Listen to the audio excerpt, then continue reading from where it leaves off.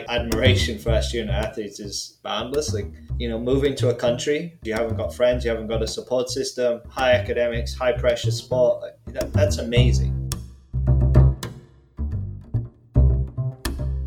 Hi everyone, my name's Dr. Pete Olushaga and this is 80% Mental, the 54th best sports podcast in Lebanon, apparently. Welcome to another episode of this third series in which I'm trying to explore the mental aspects of as many different areas of performance as I can. And in this episode, I'm going to be exploring the psychology of the student athlete. Now, right off the bat, let's talk about the term student athlete. It's generally used in North America rather than in Europe to describe college or university students, or even secondary school students who take part in organized sports or athletic programs offered by the school or the college that they're at. And it's fair to say that the term student athlete is not without controversy, or controversy, depending on where you are. In collegiate sport in particular, the term student athlete has actually been heavily criticized, and a lot of people have called for the language to be changed, suggesting that the term student athlete strips players of their agency, limits their identity to one of student rather than worker, and implies that they should almost be grateful to be there rather than expect to be treated as, a valuable employee. I mean, after all, the NCAA generates over $1 billion a year in revenue.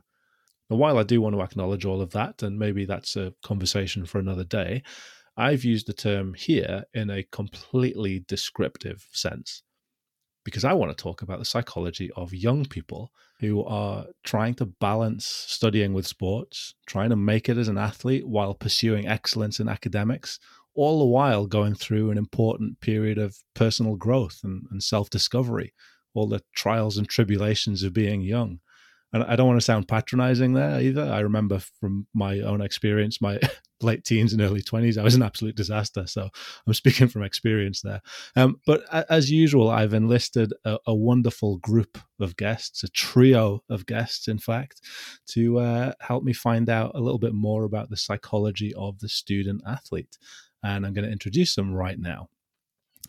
First up, we've got Duncan Simpson, Dr. Duncan Simpson, who is the Director of Personal Development at IMG Academy in Florida, where he oversees the mental conditioning and the leadership departments, whose staff deliver mental leadership training to almost 400 student athletes and coaches across multiple different sports.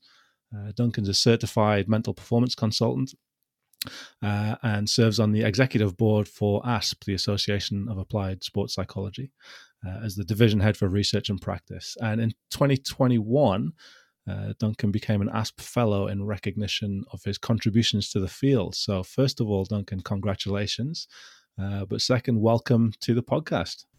Thanks ever so much, Peter. Just one correction. We have 1,400 student athletes. I wish it was just 400. What did I say? Did I say 400? Yeah, 400. Yeah, that'd be easy. So welcome to the podcast. Obviously, you've been working with athletes at all levels for almost 20 years now. What are some of your career highlights? What are some of your favorite experiences of working with athletes or teams that you've been working with? I think, I've worked with the real little ones, and I've worked with college and some pros, but, I think, not just saying this, I think my favorite time has been at the academy working with the boys and girls tennis program, and certainly for kind of the last 3 years, specifically with the boys program and the higher levels of the boys program, to work with some of the guys that are, going into college or trying to transition into pro, and being on that journey with them. That's really been the kind of really exciting, to be honest, and seeing, and supporting them and seeing the great work that they do, but working with coaches. So I think being at the academy and those two programs over the last few years has been just will always stay with me, to be honest. Just for people who perhaps aren't necessarily familiar, I know people in the UK might not be as familiar with the IMG Academy. Can you just tell us like a little bit about the Academy itself?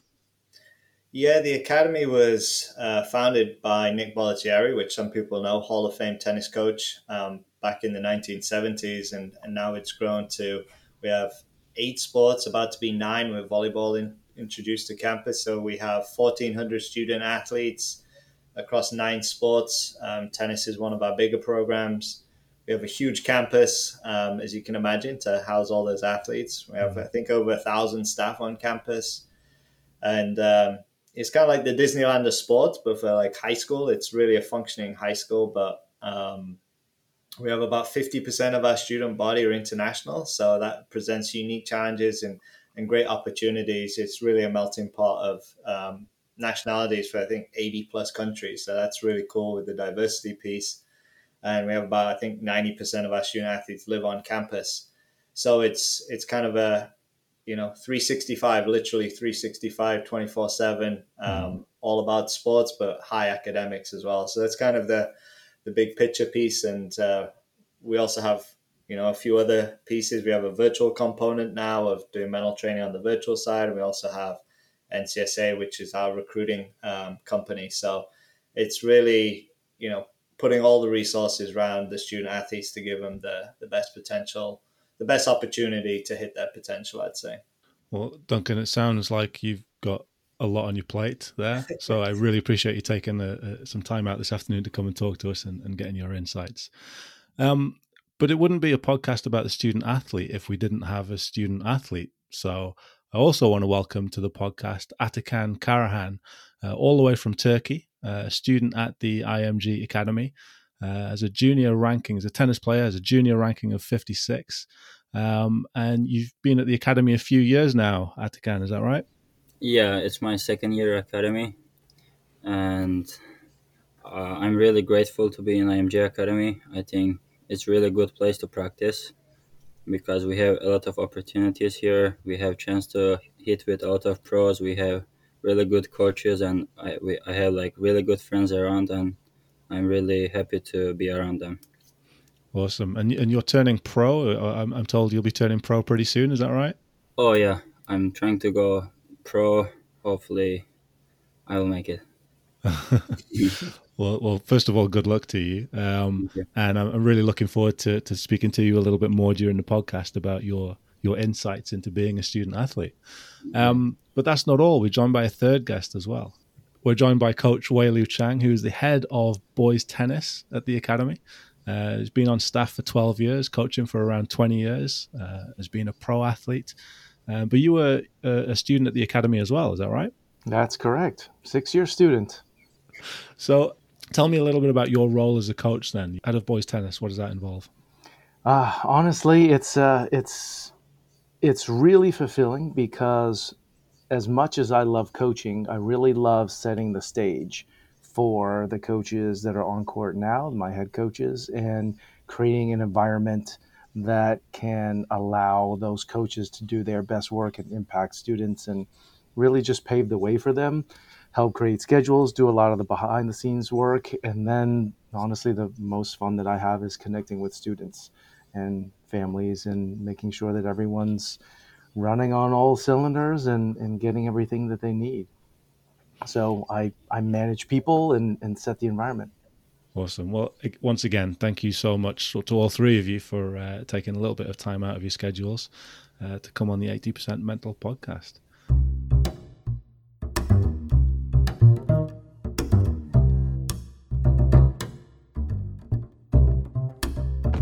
So like I said, it's a podcast about the student athlete, and I kind of want to jump right in and talk to Atakan here about how you found yourself at IMG. Tell me a little bit about your background, how you maybe got into tennis, and how you found yourself in Florida. I was born in Turkey.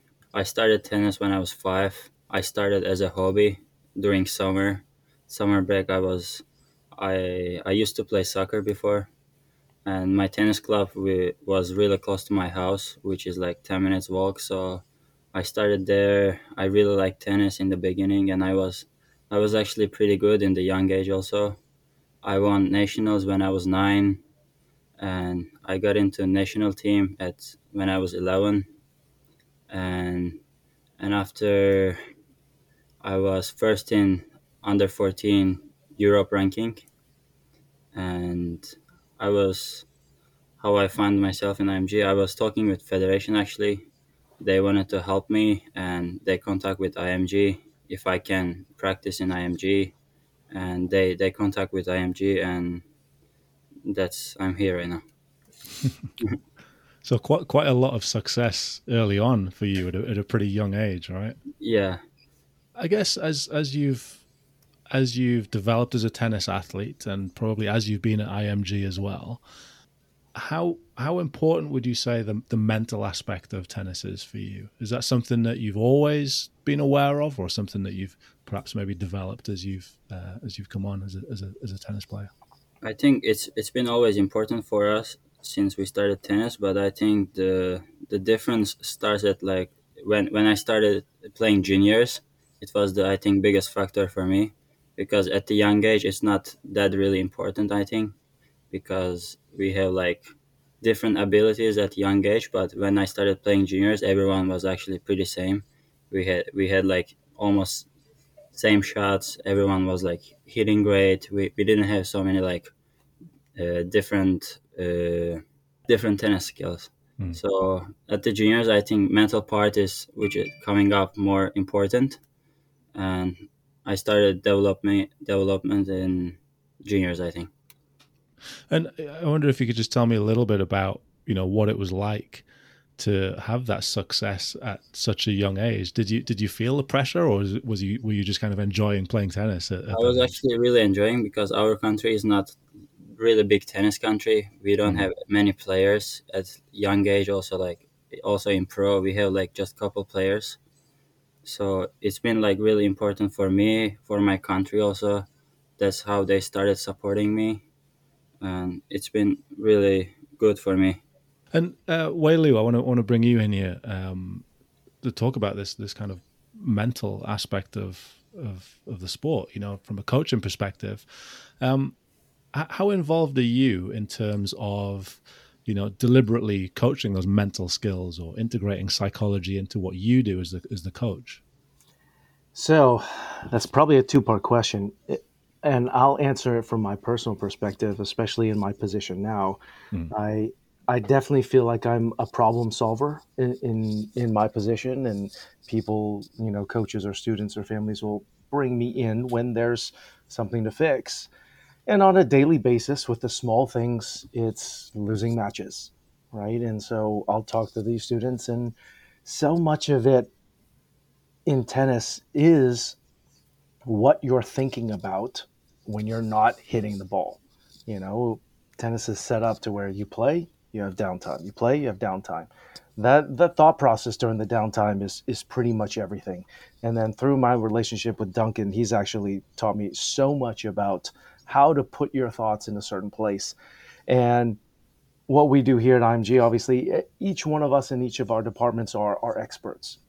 We are told to, hey, you work in your area of expertise and everyone takes care of that. So I try to cover the basics. And the way I do that is, before I tee it up for our mental coaches, is that all players have to know their own identity, who they are as a player, your game style, what's your personality like? Are you a loud person? Are you, a little more introverted? You're more calm, so I totally believe that the mental part of it is being who you are so you can perform at your best.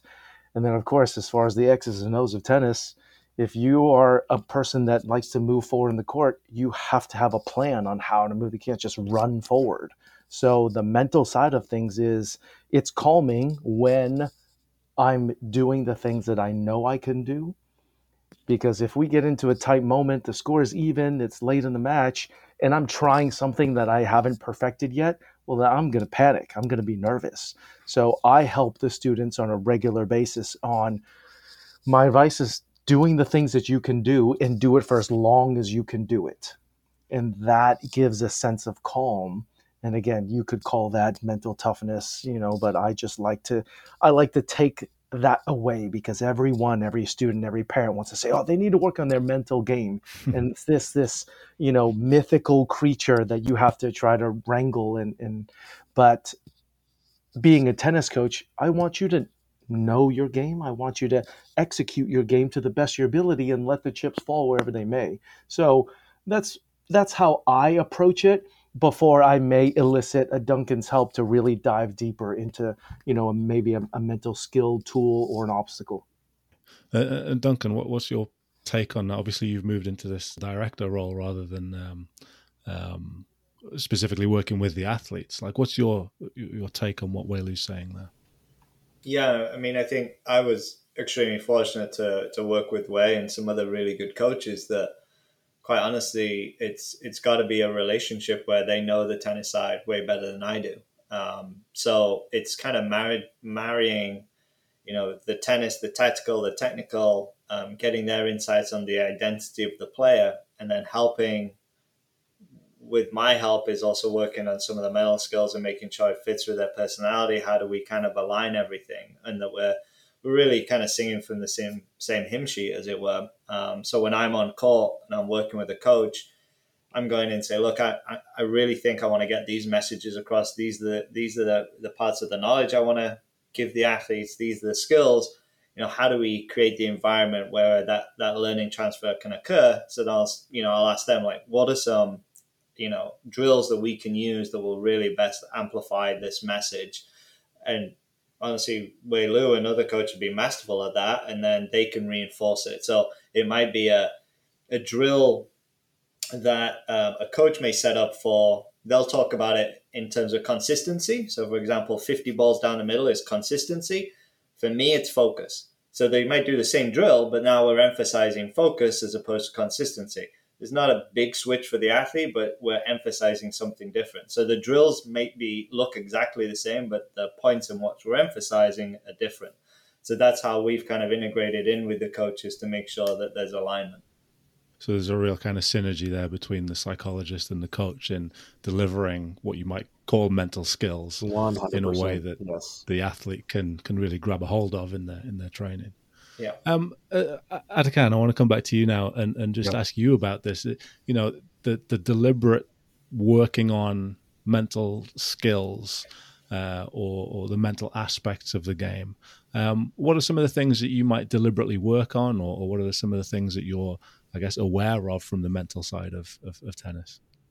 Recently, I was working on to stay focused during the matches, not to lose focus, because I have like so many up and downs during the match. I can lose the focus quickly. It's sometimes hard to get it back because your opponent is not gonna let you like win easy points, because I always need to stay there. When I lose focus even like 2 minutes, it's a really big difference. It's gonna be, maybe I'm gonna lose my service game, he's gonna break me. So I'm trying to always stay in the match. Yeah, so it's something that you will deliberately work on in practice, that focus, like Duncan and Wei Lu have just been talking about. Yeah, exactly.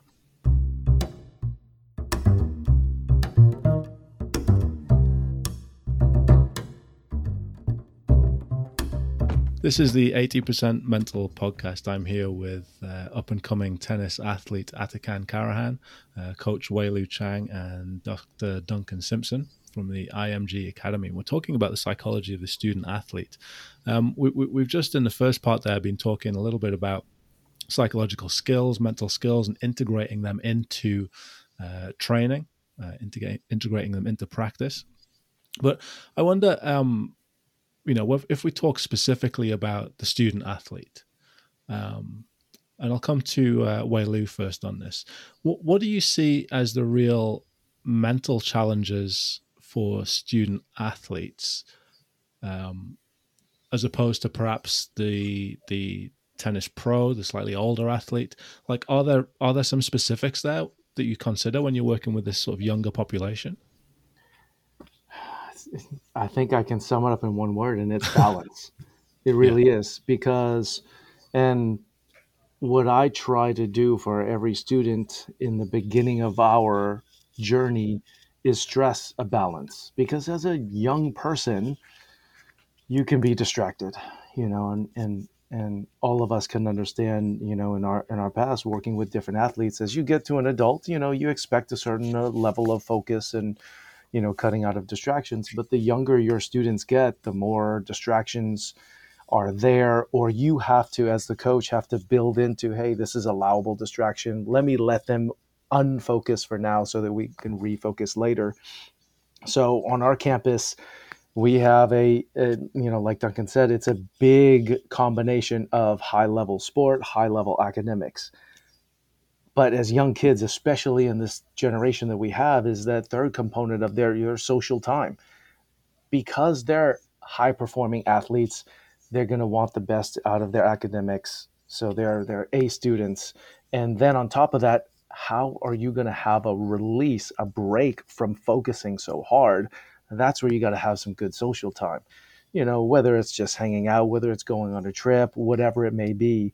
But the athlete really needs to know when it's time to focus and then when it's time to break, when to refocus, when to switch gears. For the IMG Academy athlete, it is switching, or for boys tennis, you focus really hard on sport in the morning, have a break, and then you take care of your schoolwork in the afternoon, and then you have to recover, reset, and do it all again. So that balance between your different jobs as a student athlete, as a young person, is probably the biggest difference compared to that pro, because that pro is solely focused on the performance. Okay, now I'm training, but the goal is to win matches, to win tournaments, to win slams and titles, so on and so forth. So everything they do only revolves around having better performance in the end.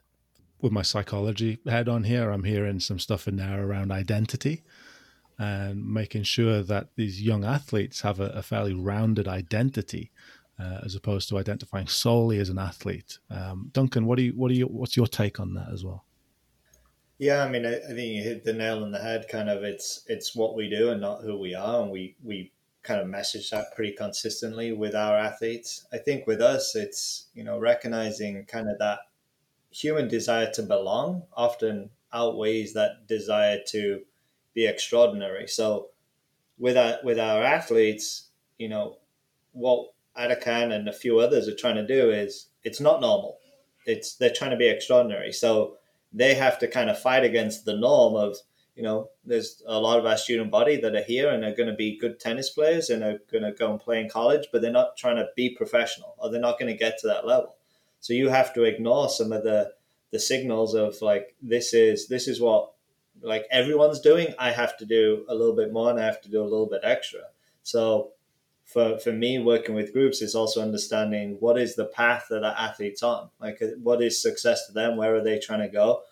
If they're trying to go, Division 3 college tennis, that's great. That's perfect. If that's their goal, if they're trying to go pro, that's going to look different. And the sacrifices, and not in a negative connotation, but the things that they need to do are going to look different. And they have to understand that it's going to look different, perhaps to their roommate, and they're going to, spend a lot of time together. They have to understand that that might be very different. So I think with the, again, comparison with pros, Waylu's hit on it a lot. I think my work with them is obviously the cognitive and emotional development is not where it is with a pro because of the brain development.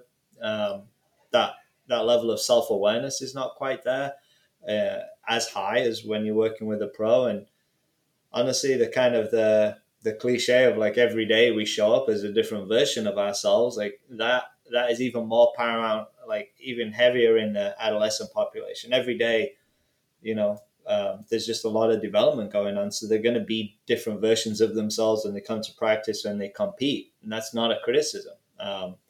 In fact, like my kind of admiration for our student athletes is, to be honest, like boundless. Like, moving to a country where, English isn't your primary language, you haven't got friends, you haven't got a support system, high academics, high pressure sport, that's amazing. I couldn't have done that. I couldn't have done that when I was a teenager. Like, that would have been a huge struggle. And yet that's what our student body does. And they managed to find a way. So just huge admiration for our student body for the kind of being able to just do that and perform. So I could go on all day about the differences between the youth and the pros, but I'll stop there for now. So, Adakan, you're the athlete here, and I'd love to get your perspective on this. You mentioned earlier on that you're at the academy, you've got friends around you. What do you see as the challenges for you as a student athletes, and maybe even some of the other athletes that are around you at the academy? What are the challenge? I mean, you're 16 years old, going on 17, and again, I remember when I was 16. the kinds of things that I would get distracted by. So, what are the real challenges for you? For me, the biggest challenge here, I think, being far from home without seeing my family. But when I think about it, like it's always has to. I always need to give some sacrifices.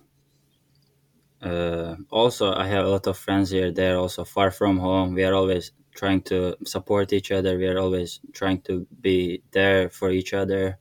We are actually here like a family. I'm kind of far away from my family, but actually we are like small family here with my coaches, with my friends. So it's actually not really bothering me right now. It's my second year here, so I get used to it. I think the biggest challenge is for me being far from home, but as I said, we are also family here, and I'm not doing school as much as my other friends, but I'm still trying to do some exams. I'm still trying to do some like homeworks and stuff, but I have extra practices comparing to my other friends. I practice more in afternoons, and yeah, I think. So, Coach Chang talked about that balance. Mhm. So how do you maintain that balance? You just talked about having extra practices, but you're still trying to do exams and, have friends around. How do you maintain that balance between those different aspects of what you do? It's really actually tough for mental side, but when I like remember why I'm here for, I'm trying to go pro. It's always gonna take some time, and it's gonna be challenges around. So I'm always trying to keep in touch with my family because they help me a lot with that, and I always trying to get some more sleep. I think it's really important because if I sleep late, I will not able to wake up early. Sleep helps me a lot, and spending time with my friends here, it's helping me a lot to get some out of like practices and everything, and that's all I think I can say. Awesome. Is that something that's that you guys see as particularly important, Duncan and Wei-Lu, that social support, that network of support for the athletes at the academy?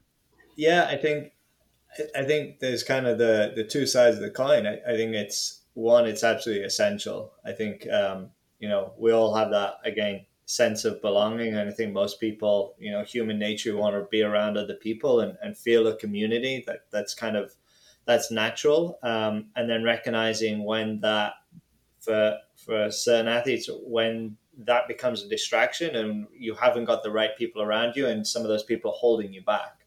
So Atakan is, he's in a group with other really high level players, but can socialize across the whole of the student body. So have to recognize who are the people that potentially, that may not be good to hang out with and may not be good to socialize with and may not make good decisions, and who are the people like that will support and that will drive them in the right direction. So I think that social side is definitely a two-sided coin, and it comes down to that kind of maturity and decision making. And I think those athletes that can navigate that are going to be the ones that are successful. And like I said, he's trying to do something, extraordinary, and not everyone here is, and that's not a criticism. But if you're on that path, this is your path. You have to understand what it takes, and that's why you have people like Wei-Lu who's gone on that path to guide you. Yeah, they've both been hitting the nail on the head and have great aspects. I think one other aspect is for any athlete is when you believe it's possible, it becomes possible. That's one big thing. So being in an environment like IMG Academy where we have pros around, when we have sent players in our program to that next level, that's a big confidence builder. And then on top of that, going through the journey of this and what Atak is trying to do is so difficult. I mean, honestly, stat-wise, it's near impossible, right? We're talking about 1%ers, but having others around him at a similar age, at a similar level, making similar sacrifices as him having those players to do it with him, going to the tournaments, winning and losing together, I think helps take the burden off as well. It's interesting that you mentioned those statistics there about the number of young athletes who actually do make it to the pros. So statistically, you talked about having 1,400 athletes. how many of them are actually going to make it to that professional level, going to kind of achieve their dreams. So again, as a coach, and maybe Duncan, from your perspective as well, like, is that something that you talk about with the athletes? Is that something that that's really considered, like what, that their ambitions, their goals, and sort of the realism of those things? Yeah, I mean, I think it's a great question. I think across our 8-9 sports now, the reality is that path is different because of the college system over here. So some of our athletes have that desire to go professional, but we're a developmental academy and we're preparing them for that next stage. So for a lot of our sports, that next stage is, Division I college. If they want to, if their desire to turn professional, they'll football, basketball. Most of the others will have to go through that college system. Golf, tennis, baseball to a degree, there's that opportunity to potentially turn professional at the end of your high school career. So we're really, depending on the sport, is setting them up, giving them hopefully the tools and the skills and the experiences to allow them to make that transition into that next level. And for some of our athletes, it might be college might be the next level, and then it's pro. For some, like Adakan, we're hoping that it's that straight transition into pro. So it's absolutely knowing that path. What is their goals? What are their desires? And then, it's not my job to obviously determine whether they can make that or not. That's not my business to crush dreams or anything like that. Is to obviously ask good questions and support them when they make when they're making some of those decisions. Do I go pro? Do I do this? But honestly, I think a lot of athletes are self-aware enough that they self-select and they understand, compared to my peer group, this is where I am. And I understand, like, I'm not quite ready for this. I need to do this. Tournament results, selection, all the rest, it kind of weeds some of that out. But I think the coaches and Wei-Lu, I've been in those meetings, Wei-Lu does a good job of kind of, some of that realism has to be part of it. We have to support, and we have to say, look, if you want to go there, these are the things you need to do. And are you doing X to get to Y? So I think Wei can probably talk to those quote unquote realistic conversations a little more than I can. Yeah. It's a wonderful topic, and I think Duncan said it best. We don't want to be a dream killer. And again, who are we as coaches to put limits on other humans? We have no idea what their potential is or when they're going to hit their potential. They could be a late bloomer. They could, they don't have to be a star at 9 years old. So what I set as goals for everyone is going to be, we're just going to reach the next level. Whatever that is, we're going to reach the next level. And when you reach that next level, we're now setting our sights on the next level until there are no more levels to reach per your age, okay? Where you're a senior, graduating, okay, there's no more levels to reach. Now, if you're not at that pro level, we're going to college. And depending on what college you're able to play at, all right, maybe we still have pro aspirations. That means that college has to be a Division I level program, and it's got to be a coach that supports that next stage of development and then into pros. So I hate having to tell someone, no, you're not going to be a professional. So the way I do it is going to be, this is what it takes. If you're going to be a professional, what has typically happened in history is, for our guys, most of them have been playing professional tennis, at least dabbled in the beginnings of it, somewhere between 17 and 20, right? It's going to be about your college years. Nowadays, the ATP is getting older. So we see many more cases where you're going off to be a Division I tennis player and then making that jump. So we are also now having those conversations with families and students is, all right, plan B could be, let's get some more maturity in college, play a lot of matches, and still play a fall schedule of pro events, and then see where you end up there, and then see if we can make a transition. Sometimes finances get in the way too. And hey, your family, can't support this dream, and you're not backed by a federation or an agency, so we do have to go to college now. I think you do have the talent, but college is your path, and then let's go from here. Sometimes you're 17 years old and you're still at the beginning stages, and you tell me you want to be a pro, and I said, okay, well, I guess we're just going to have to sign you up for a pro tournament, and you'll learn on your own, and you'll have to hit that wall. So there are many different ways, but again, in 20 years of coaching, I've had to tell one student directly, you're not going to be a professional, because I just don't think it's necessary. Because again, I don't want to limit anyone. If you're 13 years old, I'm definitely not going to tell you you're not going to be a pro, because I'm definitely not the one that's going to say you've got a limit and I don't believe in you.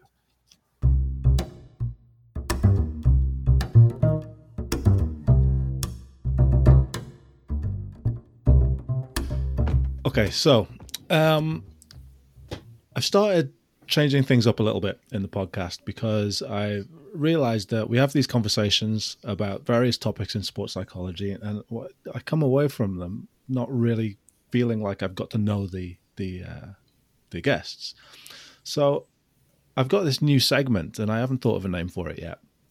But what I've got is I've got 4 envelopes here. You can see them here. And inside each of these envelopes is a set of quickfire questions. So the categories that we've got are deep and meaningful, either or, have you ever, or last time. So first of all, are you guys up for this? I'm up for Duncan and Ataka answering these for sure. Absolutely, yeah. Okay. So Adakan, I'm going to get you to choose the envelope, and then we'll so 1, 2, 3, or 4. I will go with 2. With 2, okay. Let's see. What have we got? We've got either or. Oh, okay. Here it is. We had this on the last podcast as well. We have to switch the envelopes up. Okay.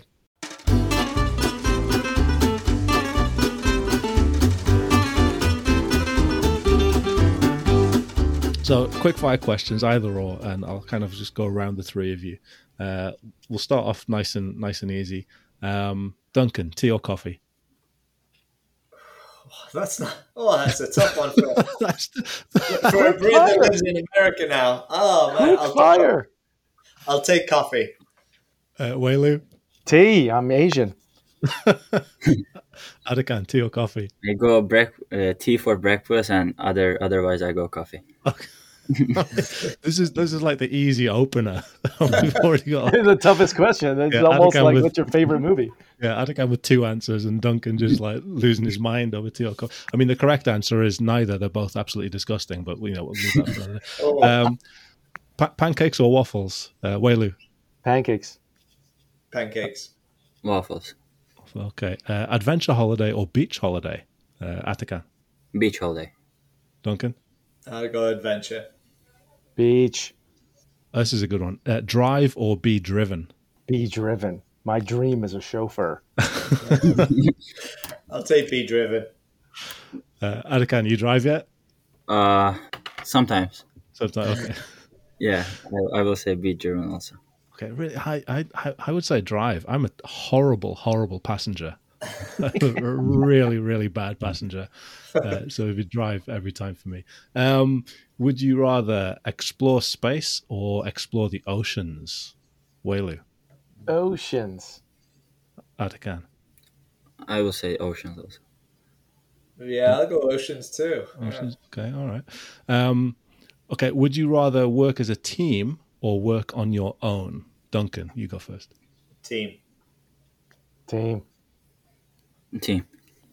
Okay, interesting from the solo sport player. Yes. Yeah. Would you rather get one big present or a bunch of little presents? I'll go big present. Big. I will go a bunch of small. Bunch of small presents. I'm with you. I like the more the better. Okay, last one then. Pineapple on pizza, yes or no? Yes. Yes. Big no for me. Yeah, I mean, I'm not convinced about the whole pineapple on pizza thing. A friend of mine would be absolutely disgusted with Duncan and Whaley right now. Love it. I'm not quite as militant about it, but yeah, it's a no from me as well. Guys, thank you for playing the game that I still don't have a name for, but I will I will think of one eventually.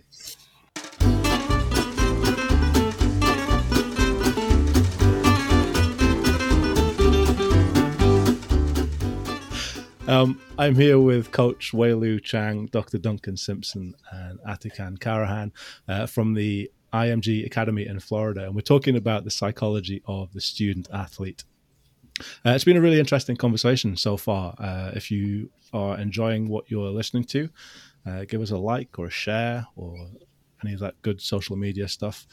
You can subscribe at 80percentmental.com, where you can listen to all of our other episodes, or you can follow us on Twitter at EPM Podcast or on Instagram at 80% Mental. We'd love to know what you think about the conversation.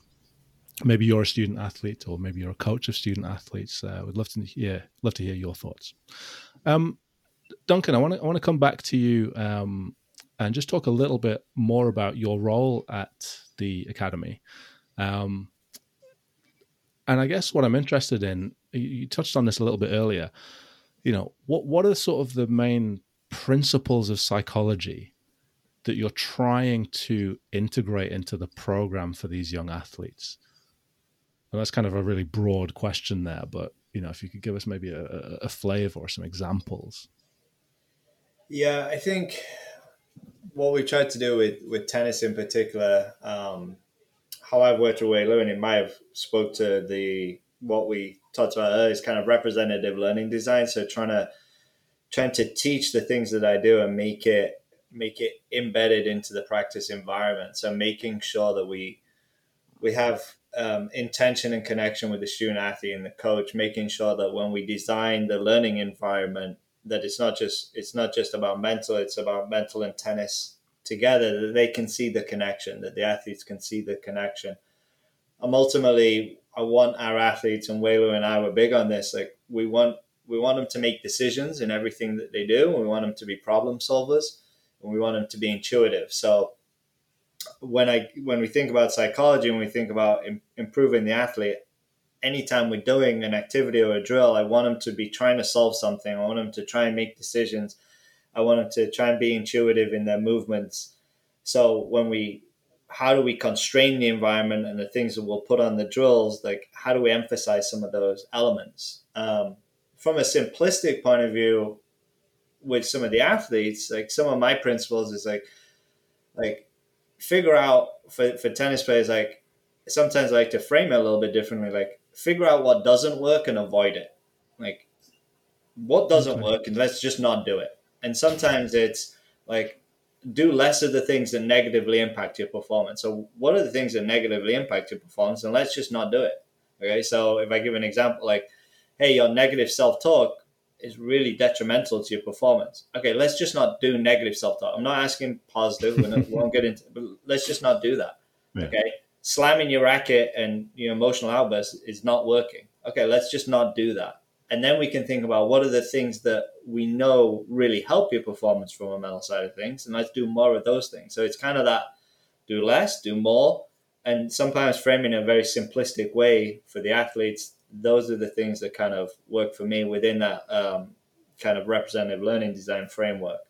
And for the broader program, we're really trying to think about needs-based, and we try to be data informed. And what I mean by that is at the beginning of the semester with all our athletes, it's working with the athlete, the coach, and my experience is to understand like what are the needs of that group, because we deliver in a group to start with and then we individualize, like what are the needs of that group, and then make sure that the data kind of speaks to that. We're not completely data driven, but we are informed by the data, and then let's develop a plan, a season-long plan to make sure, okay, we're going to plan out based on the needs of the athlete. And I'll give a specific example. So when we did it, we have 4 levels within tennis: foundational, developmental, competitive, and elite. So when we did our assessment, one of our groups, our foundational groups, they scored kind of lowest on, or the area they wanted to work on most was handling pressure. Well, they don't play tournaments. So handling pressure for our youngest athletes, they think they need that, but that's actually work with the coaches, my own experience, that's not what they need. Now, at Adekan's level, handling pressure is really important when you're playing junior Grand Slams. So it's kind of a combination working with the coach and athletes to figure out what are the competencies that they need at their different developmental level. At his level, focus is important. Emotional regulation is always important, but it's, some of those things should have been, if you're playing at a top junior level, some of those things should already be in place by the time you're hitting 16, 17, 18. And maybe I've missed the boat or someone else has missed the boat along the way. So along that developmental pathway, what are the kind of the knowledge, the skills, the experiences, and those psychological characteristics we want to develop? So at the younger age group, it might be growth mindset, motivation, fun. As we get moving along, learning how to compete, learning how to manage mistakes, learning how to handle pressure, how to focus in key moments, those little nuances, as Adekan mentioned earlier, like, he gets distracted for a couple of points or a game, like that's over at the top level. At the junior, at lower levels, you can get away with it. So understanding on that developmental level, what are the key things that we need to work on? So kind of the lowest hanging fruit. So there's a lot there, but those are some of the kind of key principles that I try and think about when designing that program.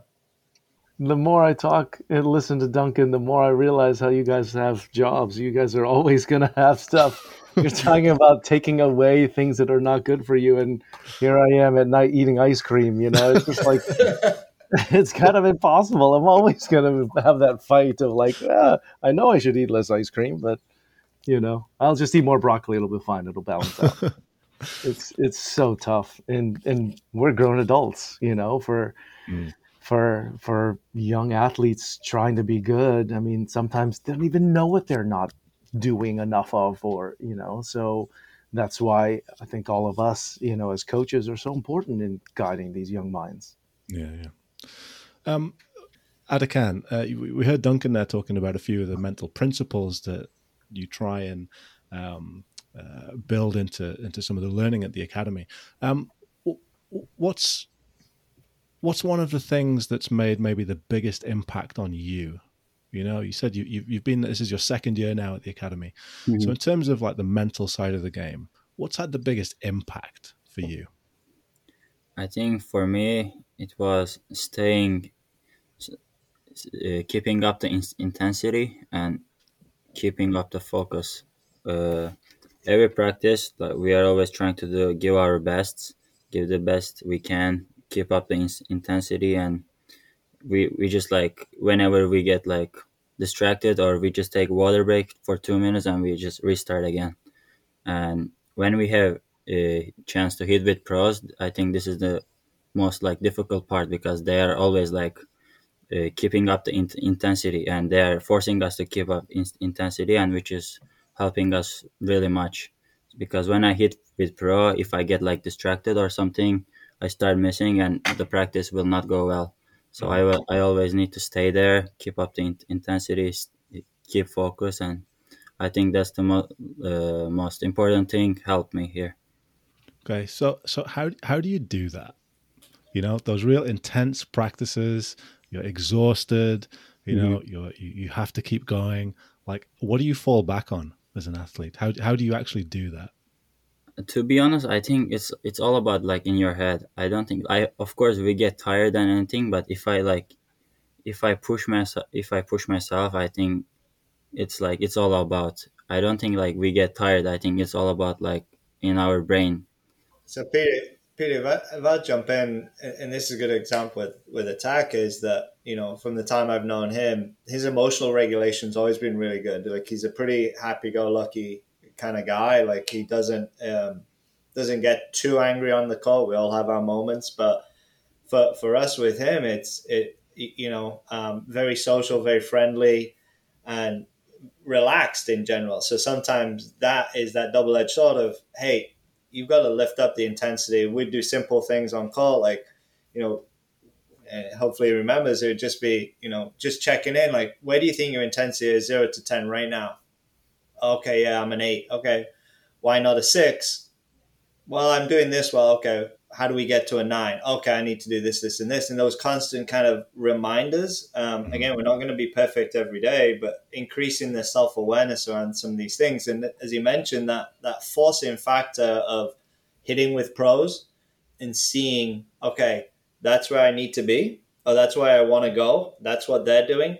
That is that kind of reinforcement of, okay, I need to do that, because within your group you've got different levels, but they're all similar.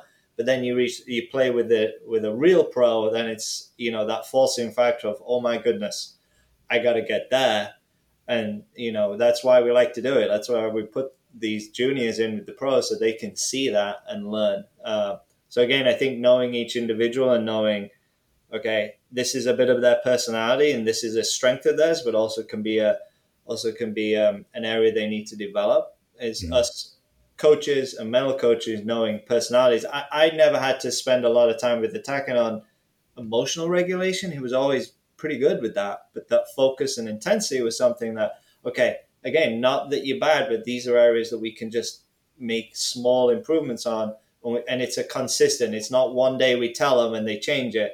Learning is that repetition, and you'll see, significant development when they play it every day, 3 hours, and they get that repetition of, communication from the coach. When I'm not there, Wei Lu or his current coaches will continue to highlight, hey, these are areas we need to focus on. And if I can jump in on this, and Peter, you haven't seen Atak play, but he's definitely being humble when he says, losing focus, and talking about him and, a pro level. I mean, he's hitting the ball just as great as these pros, but it is that fine difference. And he is true. It's that focus. And when he says lose focus, it's not like he's looking somewhere else or walking, seeing who's looking around or, making jokes. I mean, it's just barely a % of focus drop where that pro is dialed in on his purpose. Going back to the beginning of what we're talking about, difference between student athletes and pros, they are 100% eating, sleeping, breathing, thinking about their goal, and nothing else gets in the way, where the young mind does have so many different things to think about, especially someone like Atak who's trying to get there. He's walking that journey of, I'm going to get there. I don't know if I'm going to make it, but I'm trying, and I'm really trying to get rid of all of these little details because I'm close. I know I can practice with these pros, but if I can just do it for longer, and that may be the difference between him, and someone that's 600 in the world ATP, is just staying focused a little bit longer, hitting that ball that I hit well just a few more times than I do now. So, he's doing a great job. And I think we can see that at every different level, upwards or downwards. The guys that are looking up at Atak saying, man, I wish I could play like him. They just can't quite do it as long as he can. So, it is these minute differences, in levels, especially when we're talking about, our thoughts and our mental game. So Atakan, Duncan, and Wei Lu both said some really nice things about you there. What's it like kind of hearing that about your game? One second. It's really good to know that they're thinking that way about me. I had a lot of chances to work with Duncan and Wei Lu as well. They're always there for me. It's really great to hear from them, and I think they're kind of right about the things they said. I mean, it's just like small difference, but this is the like big difference. What makes big difference? The small things makes the big difference for me. Where we trying to get there, it's like really hard, but it's not impossible. So we just, I think, gotta keep working and stay positive. We have to do whatever it takes. Awesome. You love to hear it. Yeah. Wei Lu, when you're working with athletes, you work with all these young people. We said at the start, you've been a coach for 20 years, been at the academy for 12 years. as you see these young athletes develop the mental side of their games, develop the physical, technical, tactical side of their games, what are some of the biggest changes that you see in the young people that you work with, either on the court or off the court? It's incredible these days. I honestly, it's my opinion. I believe that we are better coaches than our coaches were, mainly because our kids now make us work harder for it. The instant gratification is a huge thing, and then the just given of authority. I mean, especially for me, coming from an Asian background, and our elders were respected regardless, whether they were strangers or not. If my parents introduced me, it was Mr. Mrs. and yes, sir, and all of this. So if I relate it to how I grew up as a tennis player, if your name was coach, I was listening and then I was doing, regardless of what your background was or your resume. Where nowadays, when I'm coaching students, our mental coaches know this, our strength and conditioning coaches, every coach knows this on our campus, is you have to build a relationship first. There has to be I care about you, I'm interested in you, I'm interested in your journey, what you're going through. Now the student gives you the authority to coach them. Now I can buy into what you're saying because I know you're for me. You're not just checking off a box. I'm not just a number in your day. So that is a big difference. We definitely work harder as coaches.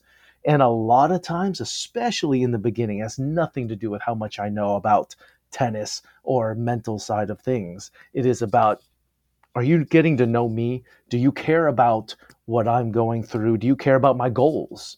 So we spend so much time getting to know a person. Like, number one, what's my name? Do you know my name, or am I just boy? Am I just player? Then after that, where did I come from? Especially here at IMG Academy with all these different cultures, so many of our international students, when it gets to, our school year starts end of August, when we get into October and November and our international students are just kind of moping around, am I missing home? The biggest thing I can do for you is help them with food, because that's a huge part of the culture that they're missing. And I know Atak's smiling big time because he misses his Turkish food all the time. A lot of our Asians miss the same thing because the food here is so different. And that's a bit of home that's kind of, you can get easily, So if I can, send him to somewhere where he can get a great meal, it doesn't have to be Turkish food, but somewhere he can get a good meal, then that just gives them a sense of, hey, I care, I understand. And then they're more willing to work for me. But in the big scheme of things, it's to reach their goals. So, building that relationship is the biggest difference between students nowadays and before, how we were students. Mm-hmm. And Duncan, then, what about the time, obviously you have hopes for the change that you're going to see in students from when they come into the academy to when you send them out of the academy at the end of their journey. Like, what are the changes that you see in athletes across their journey with you? That's a really good question because, we're dealing with pretty large volume of student athletes. So when I was coaching the tennis program, I may have, 4 or 5 groups, which would be 100 athletes. So the reality is that I wouldn't connect, super in depth with all 100. The way I looked at it was, hey, can I provide a base level of kind of personal relationship connection and information that gives you a setting of who I am and potential things that can help you. And if that's where it stops for that athlete, great. And then if there's some athletes, and over time, some athletes will will latch on and say, I want to learn more, will try and take as much from me as possible. And that's fantastic. And that's where I'm like, okay, I'll go as deep and as, I'll support you as much as I can within both of our boundaries. Then I'm all in. So with some of our athletes, some of them who've just graduated last year were seniors, I'd worked with them for 5 years. So when they came in as, 12, 13, I can think of a few that went to college this year. I worked with them every year for 5 years. So, our relationship at the end of that nothing I was saying was particularly new, but they knew I was there to support. And it would be, repetition of the messaging. And I'd also try and, again, find different ways to say the same thing. Obviously, I want to see, I'd ideally like to see some behavioral change. I think learning, is amplified in the behavior. So if we're working on emotional regulation, have I actually helped them in that area, knowing that they're going through hormonal change and all the rest of it? Have I helped in that area? Have I helped when it comes to, just making sure they have a routine? Have I made sure that I've helped with, elements of focus and identity, mistake management? Have I helped in some of these key areas that will have the biggest impact? And ultimately, one thing that Wei Lu and I worked with athletes a lot on was confidence. And I mean confidence not just in a performance sense, but just, I think, as a young person, having that ability to look an adult in the eye, ask questions, have that develop that self of identity of who I am, not just on the court, but off the court, helping with some of those areas. Those have been the most fulfilling for me. So I think I've thrown a whole lot at you, but it's, with hundreds of athletes over the time, so I'm going to have close relationships with some of them, and some it's going to be just a little more information driven, and they're going to keep it at that surface level. And that's where the coach is their main person. I'm not their main person, or the strength coach is their main person that they go to for certain things, or their leadership or their nutrition coach. That's where we try and act as a team. Coming back to something Wei Lu said, that relationship part is so important. We have coaches that have literally, they've won Grand Slams. They've been top 20 in the world as players. They've coached some of the best players in the world. But our athletes don't know them as those people. They know them as their coach. As you read my bio at the beginning, I've had the fortunate, time in my career to work with some very high-level athletes. Adekhan shouldn't care about that. He shouldn't care if I work with ATP players. He should care about how I'm working with him and how I treat him.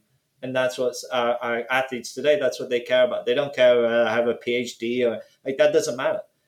What should matter, and I agree with Wei Lu, is how do I treat them, and how am I there? How am I turning up for them? Not my qualifications, my educational background, etc., etc. So that's where it is different.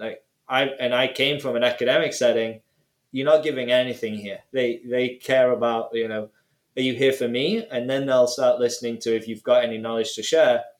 Okay, after that, then I'll listen to you once they know you're here for them. And I say quite rightly, that's the way it should be. We should be there, build relationship first, and then, then we can focus on some of the other elements.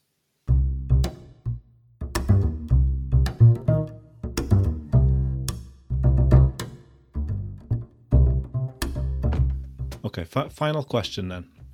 I'm going to ask each of you the question. I'll stick with you, Duncan, for the time being, because you're on a roll here. What would be your advice for a student athlete? What's the most important thing that a student athlete can work on? And again, you've kind of just talked about a few different things there, but if you could sort of distill it down to one thing that's most important. Yeah, I know where your question's going. I'm gonna be a pain here, Pete. I'm gonna say, 5 years ago when I came here, I'd give you that kind of answer. What I've tried to change is I try not to just give advice that I'm not this vessel of knowledge that Adekhan should listen to me. It's if I can ask really good questions of him and have him come up with his idea of what that solution is, I'll guide him, but not provide that advice. That's the best. That's how I'm trying to work with the athletes. I'm trying to guide them as opposed to, hey, look at me, I'll give you the answer. It's, well, what do you think in this situation? Or, what's your opinion first? And they'll, 99% of the time, if you ask good questions, they'll have that answer. So as opposed to me providing advice, it's supporting them and guiding them. And to be honest, I've learned that, a little bit of education, but really good coaches, that's what they do. They don't just give you boom, boom, boom. So again, a little bit of a cop-out, but I'd say that's the way I'd approach it now. I wouldn't expect anything less. Doctor, you've been in school too long. Let's come to the coach then, Wei Lu. Same question then. Advice for a student athlete. What would you say is the thing that student athletes should be working on? I've been trying to listen to Duncan and panicking over answering the question because I feel like there's so many good answers. Honestly, if I can narrow it to one thing, is you, and I'll answer in two parts. I'll cop out too. You have to know who you are, and then you have to know what you want, right? Where you're going. If you know those two things, then I think you're going to be set on a great path. And then if there's a third thing, it's just ask a ton of questions. Use help. You know, if you're going somewhere and you know you have a goal, you got to ask people that have either been there or have coached through it. A place like us here at IMG Academy, we have so many coaches who have played at so many different levels, probably at a level, and they've gone to a place where you want to go. So find out how they did it and see if you can take something from their journey to kind of streamline.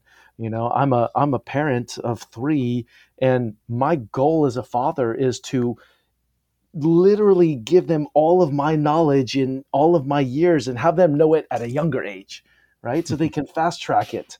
So if I'm going to be a coach to a student, is I'm literally giving you everything I have, my failures, my successes, if you would just listen. So know who you are so that you don't shoot. If I'm only 5'7", short Asian here, you know, I got fast on my legs and that was my game. If you're 6'4", you're not going to play my game. I don't have too much as far as that goes, but this is how I went about using my strengths. So you're going to use your strengths the way you use it. So knowing who you are, where you're going to go, and listen to good people. Awesome. I love it. Love it. Atakan, last word to you. It's a podcast about the student athlete, so we'll give the last word to the student athlete. 2-part question for you.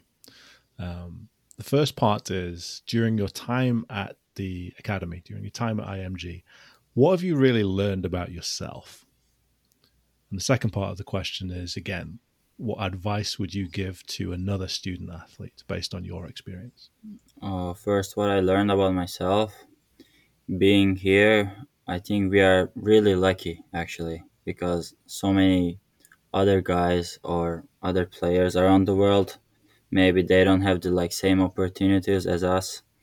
And because in IMG Academy, as Weilu said, we have really good coaches, we have really good pros around, we have all these facilities, and I think we are really lucky because so many people don't have that opportunities. And that's what I want to say. And second part, I would say, as Weilu said, we have a lot of coaches to show us the way, because they've been there before. We have to listen to them. We have to do what we have to do, whatever it takes. We have to just keep working hard. I mean, it's not gonna be easy, or we don't know if I'm gonna make pro or no. But the way I look after 10 years or 15 years, maybe I'm gonna turn pro, maybe I'm not gonna be. But I wanna say I did the best I can, and right now I'm here. I made pro, but even if I don't, I wanna be I did the best I can. But I couldn't, but I'm not regret. I don't regret it, you know. Awesome. Well, I think that's well said. Yeah, absolutely. I think that's a wonderful place to finish the podcast on. I just want to say thank you to all 3 of you once again for taking a little bit of time out of your days to come and talk to me about the psychology of the student athlete. So to Atakan Karahan, thank you so much for giving me a little bit of your time. Thank you so much. Weilu Chang, same thing. Thank you so much. It's been an absolute pleasure. No, pleasure's all mine. Thank you. And Dr. Duncan Simpson, thanks for, first of all, arranging this trio of guests, and really appreciate you taking a little bit of time out of your day as well. Thanks, Peter. It's been my pleasure.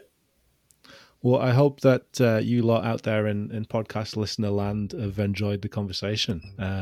As usual, don't forget to subscribe to the podcast so you don't miss out on any of the just stellar content that is produced from 80% Mental. You can do that at the website, 80percentmental.com. You can follow us on Twitter at EPM Podcast or on Instagram at 80% Mental. Do leave us a comment, leave us a review, let us know what you think.